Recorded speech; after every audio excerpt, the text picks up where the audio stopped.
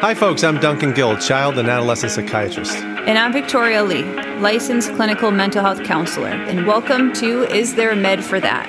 The podcast about teen mental health, behavioral problems, and what to do about them. Victoria and I have been working together for years with kids. Sometimes we use therapy, sometimes medication.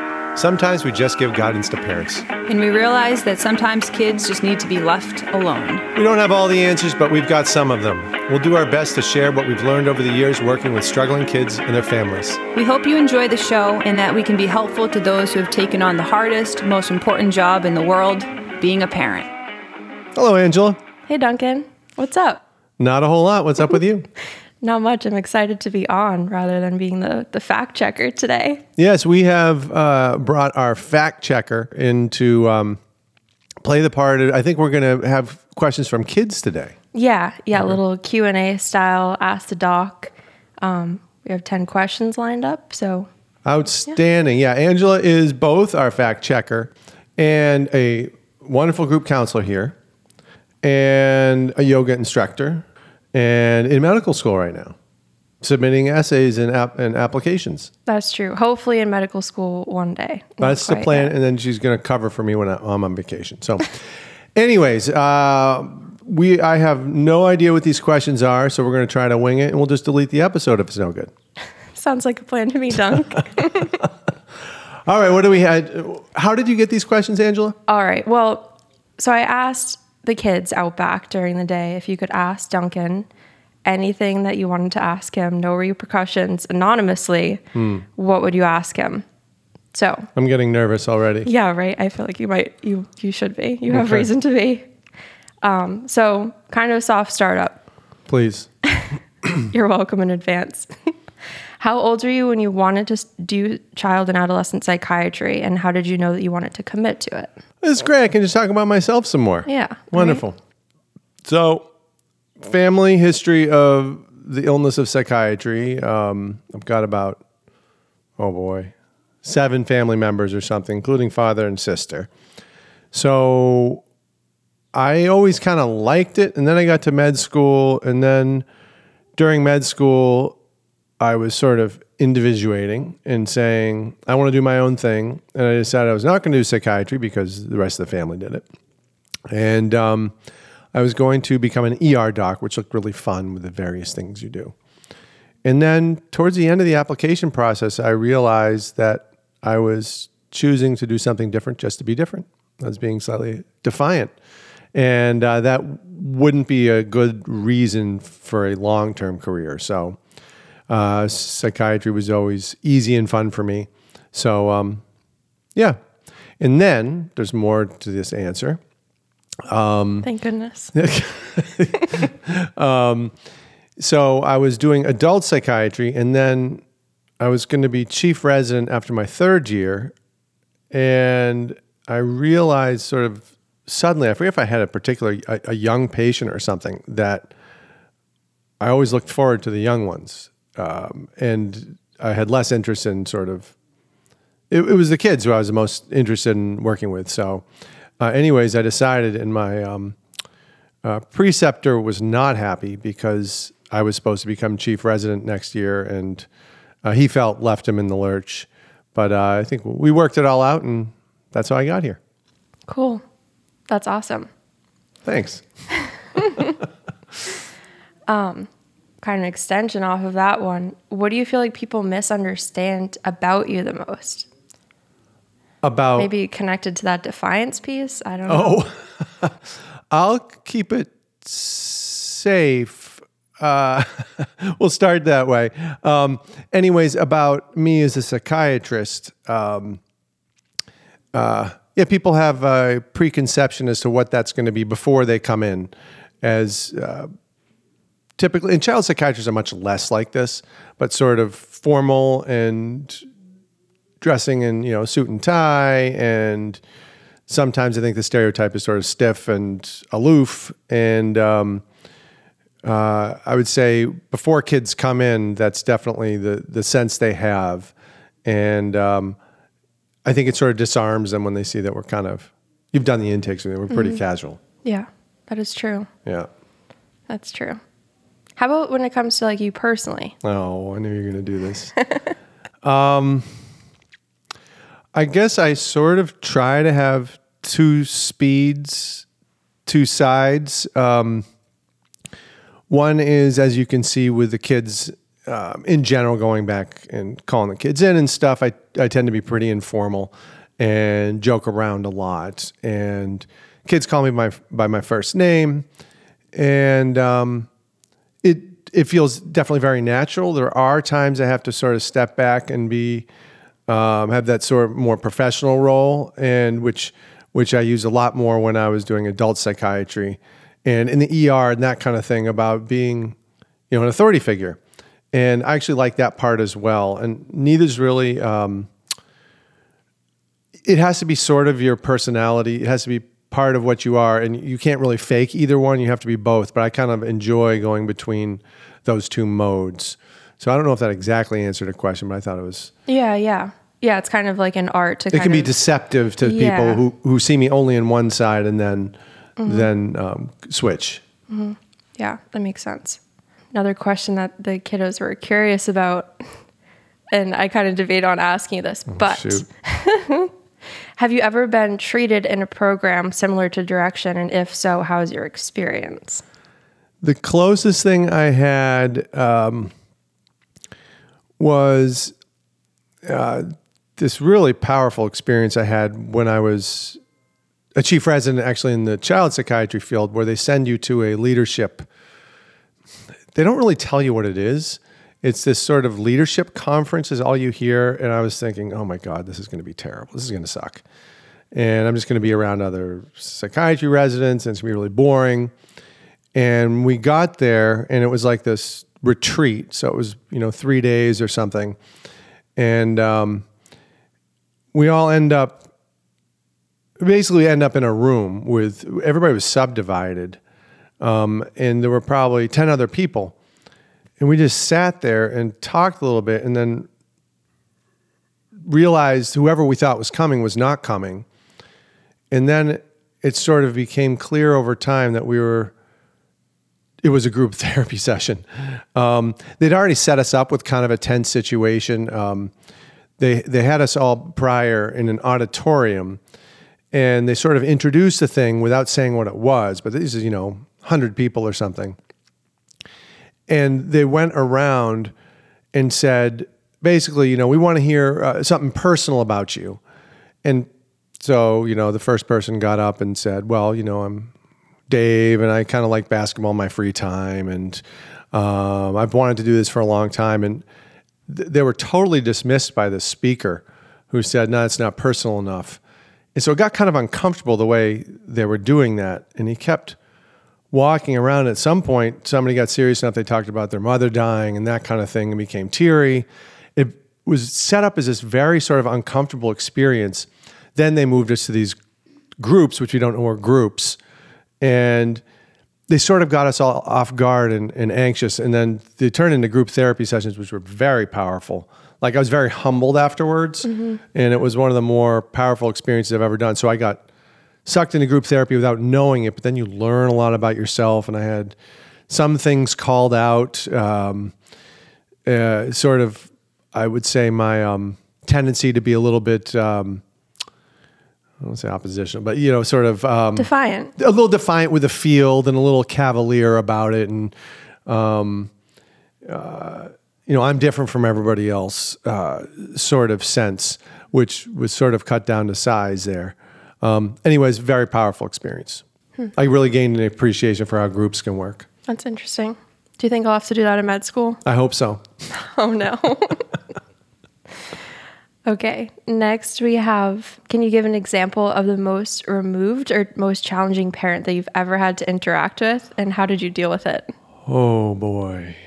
The parents are definitely harder to work with than the kids. I think that's probably true whether or not you go into this field liking working with kids better or not. But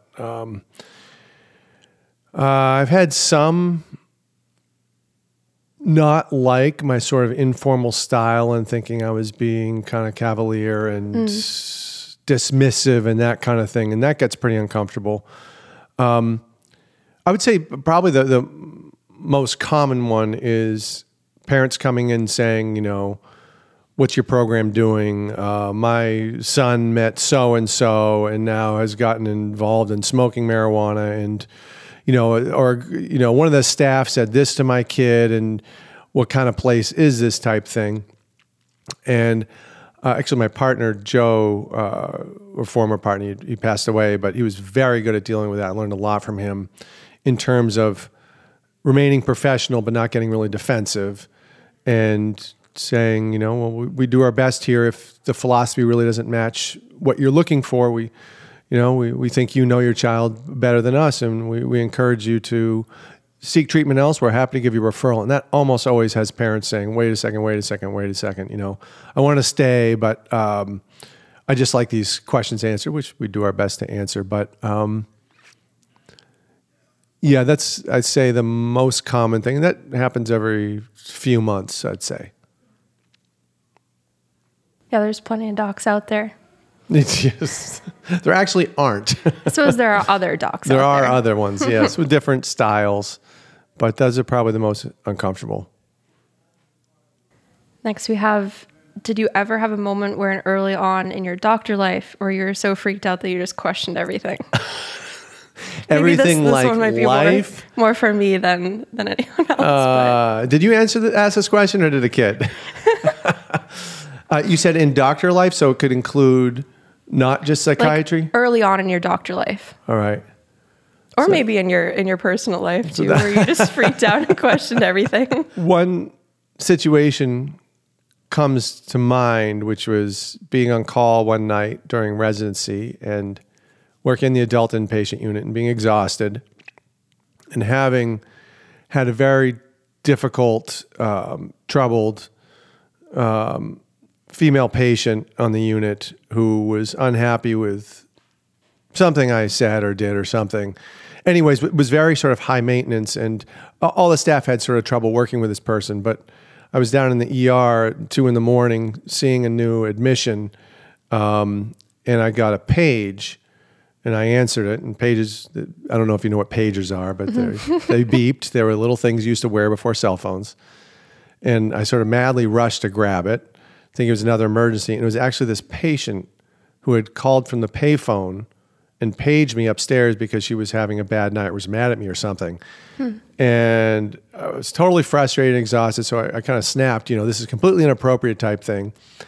And then I think on the unit, she went and told the staff how I dismissed her and she was suicidal now, and I wrecked everything, and I had to rush up to the unit and try to both apologize for being kind of unprofessional with her, but also deal with a troubled patient.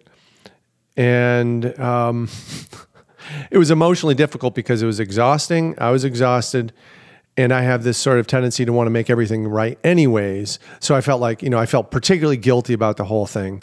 And some nights like that, exhausting the next day, you think, do I really want to come to work tomorrow? Mm-hmm. Overall, I wouldn't say that was the worst, but that just came to mind. Yeah, that stuff is hard for us highly agreeable folks. It really is, yeah. Disappointing people. Yeah. Angela and I share that. We took personality quizzes here at work, and I scored 93% on agreeableness, which I think is seeking consensus and trying to please others. And Angela scored 99th or something crazy like that. Something like that. Yeah. What else? This is fun. Yeah. I'm enjoying this. Yeah. I guess kind of going off of that one too, do you personally deal with anxiety, and what's been your worst panic attack, if you do? I've not had panic attacks, although actually I do remember when I was a kid, I don't know if this counts, but there's particularly a bug called an earwig.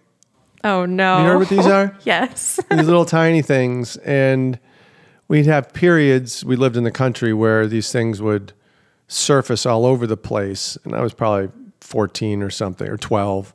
And I don't know how we're getting into this, Angela, but these things were they're coming out of the sink drains and stuff one night, and I was counting them, and one was on my toothbrush, and they were in my bed. So I completely freaked out for about 15 minutes. That was young. I haven't had panic attacks, but definitely anxiety. I would say it centers around that sort of agreeableness and particularly with early in my career parents and feeling like I was disappointing them or had to confront them in some kind of way or be assertive. I have struggled with that over the years. I got much better about it, but would be anxious before meeting with them. Clinical decisions never made me as anxious as the relationship stuff, which is sort of interesting. But those are the times I got the most anxious at work, I would say. Interesting. Thank you. The earwig thing's Earwig not so was interesting. Terrible. I think somebody had told me too about my father who had been playing harmonica and sucked in an earwig or something. Oh my like that. goodness. Yeah, it was pretty bad. That's horrible. I think I was traumatized by that. Ben, maybe we can cut this part out.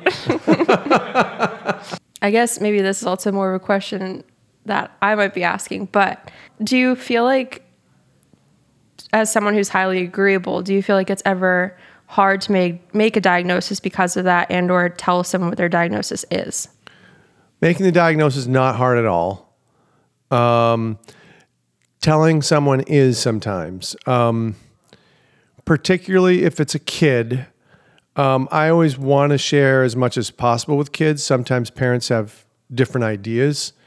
So sometimes I'll feel I want to clear it with a parent first if it's a 13-year-old or something. And like any doc, giving quote unquote bad news is hard, particularly for more serious diagnoses like schizophrenia. That one's hard to do, and particularly because, you often don't know for sure, but I want to say I'm suspecting this. And a lot of people, particularly in psychiatry, have ideas or particular sort of preconceptions as to what something means. So even using the word bipolar disorder or, bipolar disorder is the big one. People can jump to conclusions, so you have to be careful about how you couch that or phrase it. So what I often will say is bipolar spectrum disorder, like kind of on this continuum, rather than the full thing sometimes freaks people out, which, I get. But so as far as telling folks, what's much harder is telling folks they need to go to the hospital and they don't have a choice. I don't do that so much. Occasionally, I still do it sometimes. Or telling parents their kid needs to go. And practice helps that, but I don't enjoy it still. Yeah, that's tough. Yeah. Part of being a doc. It is. It's part of the deal. But something like, it's just something you learn, but you think about docs, oncologists who have to say, hey, you have cancer, or God forbid, actually say somebody's passed away during surgery or in the ER. So I'm relatively lucky. This one actually is, you might think it's from me, but it's from one of our kiddos that we have here now. We have a couple aspiring physicians out back. Yes, we do. Not just me. But if you had one piece of advice for a young doctor going into the field, what would it be? Probably, some of it's definitely the same advice I gave you, which is not to get discouraged with the med school process, which seems like it's almost designed to weed out half of the people who want to go because of these pre-med courses you have to take that really have nothing to do with being a doctor, but the physics, the organic chemistry. What else do you have to take? Biology, biochemistry. Did I miss anything? Like Calculus 1. Calculus 1. And there's this mindset that you have to do really well in these courses to be a good physician, which is completely bogus. I'm trying to think if there are any fields that definitely research probably uses some of this stuff. And, an anesthesiologist use some physics and stuff, but you learn those little bits on the job. So it's not to get discouraged by that, particularly because I think medicine attracts people who tend to be... You can say it. Yeah, but more pessimistic and downbeat and anxious, right? Anxious, kind of OCD people. So you will hear always from the people who are in higher classes or upper classes, you just wait till next year. It's much worse. This is right. You have it easy right now. And then people quit and give up. So as far as becoming a doctor, that's the one. As far as being a doctor, it's being humble and being willing to accept the fact that this is an art and not a science, and that goes for all the fields. Probably more so in this field than others, but this idea that there's an algorithm that's going to fix people is nice for insurance companies and a nice thought, but it's just not true. So it's being humble, it's being willing to think out of the box, it's being willing to say that you made a mistake, listen to other people. So that's the advice I would give. It's hard to, like, I've been finding, even through application processes, like the tests that you have to do, even the outside of the box thinking is somewhat compartmentalized still into like taking an exam. Yes. And like, how can you truly think outside the box, even in an exam setting? So it makes it harder and weeds out those people. That's very true. Yeah. Getting to med school is very much an in the box process. At least the academics are. For folks who aren't wonderfully gifted at test taking and that kind of academics, the out of the box part is figuring out how you're going to become a doctor without just doing the in the box part. And there are ways to do that. Going to, international med schools, and there are different things you have to think about, but it's really not encouraged. I don't know if it's encouraged that much. You get some good teachers in med school, but a lot of folks don't think out of the box, and it's a mistake. Yeah. Maybe we could do an episode sometime soon about like advice to give pre-med students. That'd be fun. That would be really fun. Yeah. Okay. Switching up a little bit here. Have you ever related to your patients in any way? And how has that influenced your diagnosis if you made one? And if so, how did you navigate it? Yes. I think we probably all do that. It's interesting.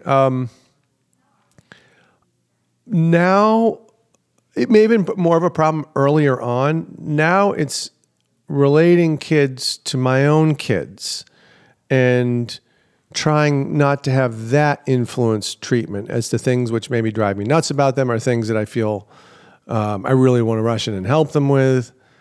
So it's interesting, as I've become a parent, it probably has more to do with finding similarities and then trying not to transfer that relationship, which is called transference. It's a psychiatric term. You probably heard that one. So being careful of that. Earlier on, definitely, folks who are more on the anxious or agreeable side, I thought more about. Definitely, it's less as I've gotten older, but more the kid thing now. Okay. How did I navigate that? Yeah. The whole thing is, it's interesting because transference actually is typically a patient going to a doc. So I spoke incorrectly. It's countertransference. But the main thing is identifying it. If you're not aware of it, it can be really screw you up, screw up the whole relationship and the treatment. But being aware of it is, it's like admitting you're an alcoholic.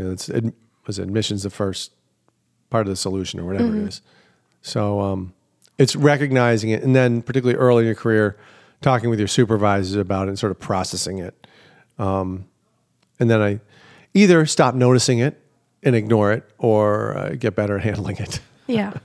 Or use it as a tool to, make your diagnosis more effective true. Too. Good point. All You'll be a great doctor. Thank you, Duncan. We have one last final question. It's kind of a big one. Do you ever regret becoming a doctor? It's an easy one. No, I don't. I really don't. I love this career. I like coming to work. I like helping people. I like the challenge. The lifestyle's nice. I never feel like I'm going to lose my job. I've also been able to think out of the box and sort of carve out a career which is different. So definitely if I were still stuck in a more... I can definitely see docs. I understand getting tired of it too.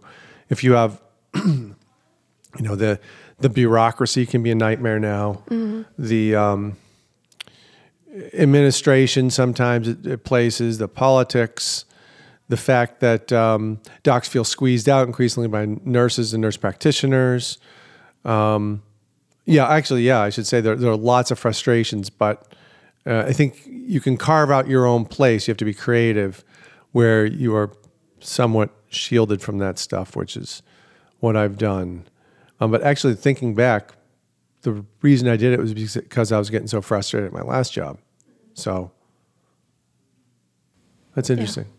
Good question. Sounds like Joe really influenced you in that way too. Yeah. To kind of like recognize that and then take action towards doing it. Yes. Let's do something creative and different, not do it the way everybody else does it. Yeah. And have our own medical record system and... Yeah, it begins to speak to your practice itself too. Yeah. It's a good questions. Thank I'd you. like to do this again. That was a lot of fun. We definitely should. Yeah. Well, great. Angela, I think you did a great job in your first podcast. You will be invited back. Thank goodness. Ben, you're doing a great job still as a sound guy. Yes, Ben. Great job. Hope folks have enjoyed this, and we'll see you next time. Bye-bye. Bye-bye. We hope you've enjoyed this episode of Is There a Med for That? For more information about our podcast and our clinical work, visit our website at medforthat.com. If you've got questions, comments, or topics you'd like us to cover, feel free to email us at contact@medforthat.com. We'd love to answer some of your questions on air. Have a great day.